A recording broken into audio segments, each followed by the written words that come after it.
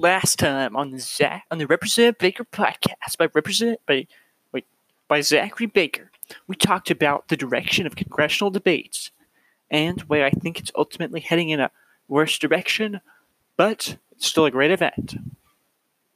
But this time, I've decided that since in the last episode I talked a lot about me liking congressional debate, or that's not what congressional debate's about, just referencing that, I decided this episode should be more about how I feel about congressional debate and why I think it's such a great event in the first place.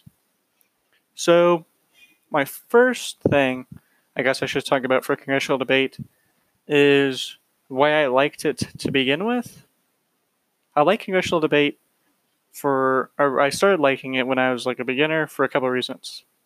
It's easy to try. There's no barrier to entry, really. There's no real gatekeeping in the event. I mean, you always have like other students who kind of don't really care about you or whatever because you're new, or like other competitors kind of aren't exactly the most respectful to you sometimes. And that's just how some people are. And that's, it's a high school competition. What do you expect, And that's all right. But there isn't really any barrier to entry outside of, a few weird faces from time to time. And learning some of the jargon and rules. I mean, that's a little hard to understand. But if we're comparing, Congress to LD or CX, it's really a lot easier to get into Congress than it is to get into, LD.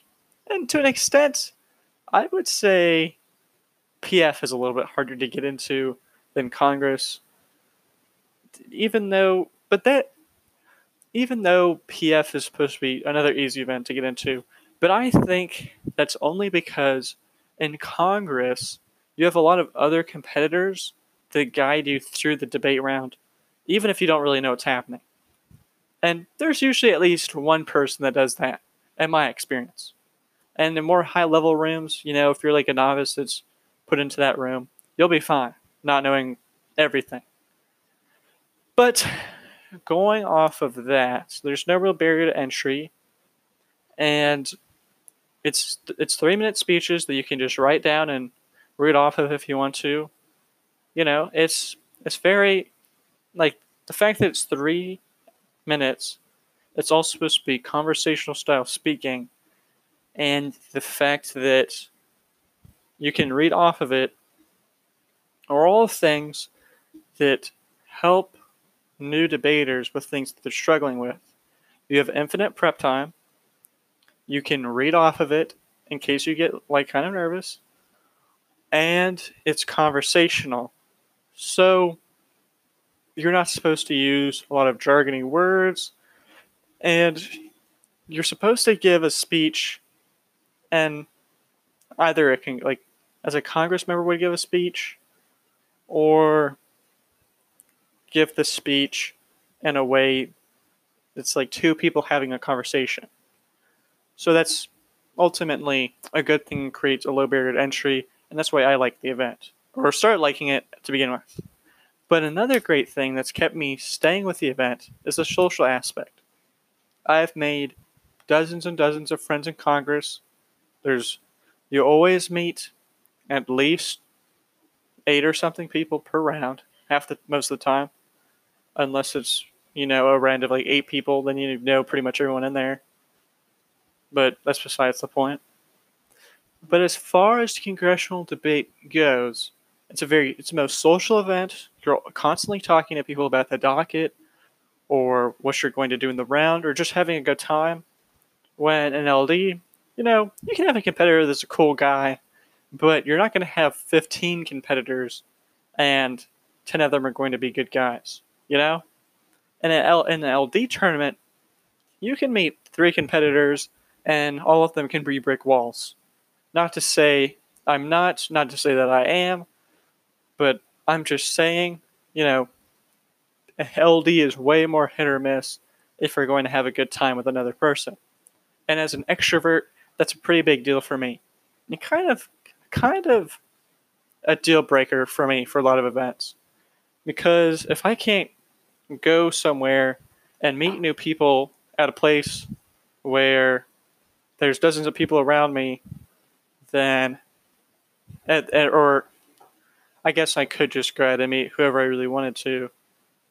But the fact that I am out, if it's a debate event that's not congressional debate, the fact that I'm constricted to being as professional as possible and not really trying to make friends with people is kind of restricting me as an extrovert from doing extroverted things.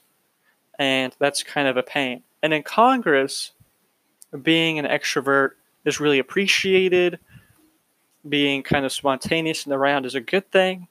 And that's another thing about Congress that I really, really like, is that it's spontaneous. One person's always building off of another.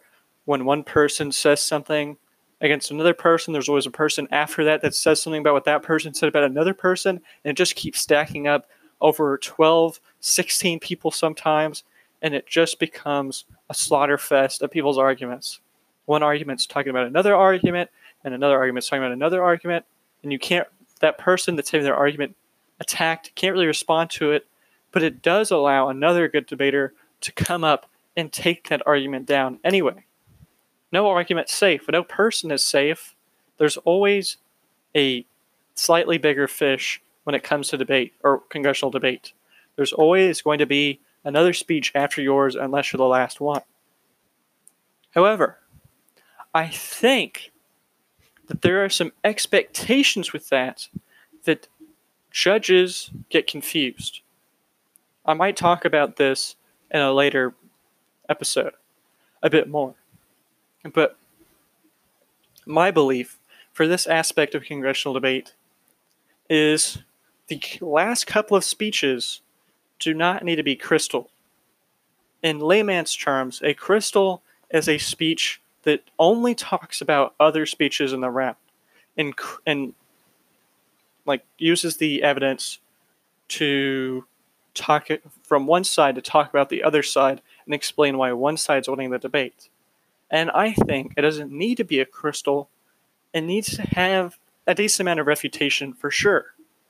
But it doesn't, it can still be a speech that brings some new evidence to the round. I don't think that's unfair.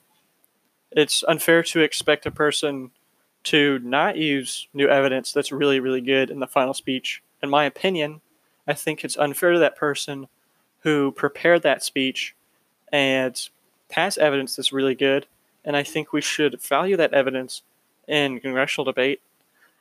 And I think that speeches that are supposed to be, if someone has really bad presidents and had a really good sponsorship speech, I think they shouldn't have to change that speech completely. I don't think they should have to scrap that speech. And I think judges expect competitors to do that. I think they say, you know what, screw the work you did for this speech. I want you just to talk about the round. I want you to explain. I want you to give basically a crystal. I want you to do a lot of refutation. That's all I want to see. But then again, judges also don't want you to have the same arguments again. So really, what do judges want in congressional debate? It's anyone's guess. Really, it is anyone's guess. No one knows. There is not a single congressional debate judge that is the same. None of them really know. Well, okay, the judges themselves know what they want, but you can put any two judges in a room together and you will have completely different opinions on what should have happened or should happen in the debate round of congressional debate. It is crazy. And I don't think other events are really that much like that, in my opinion.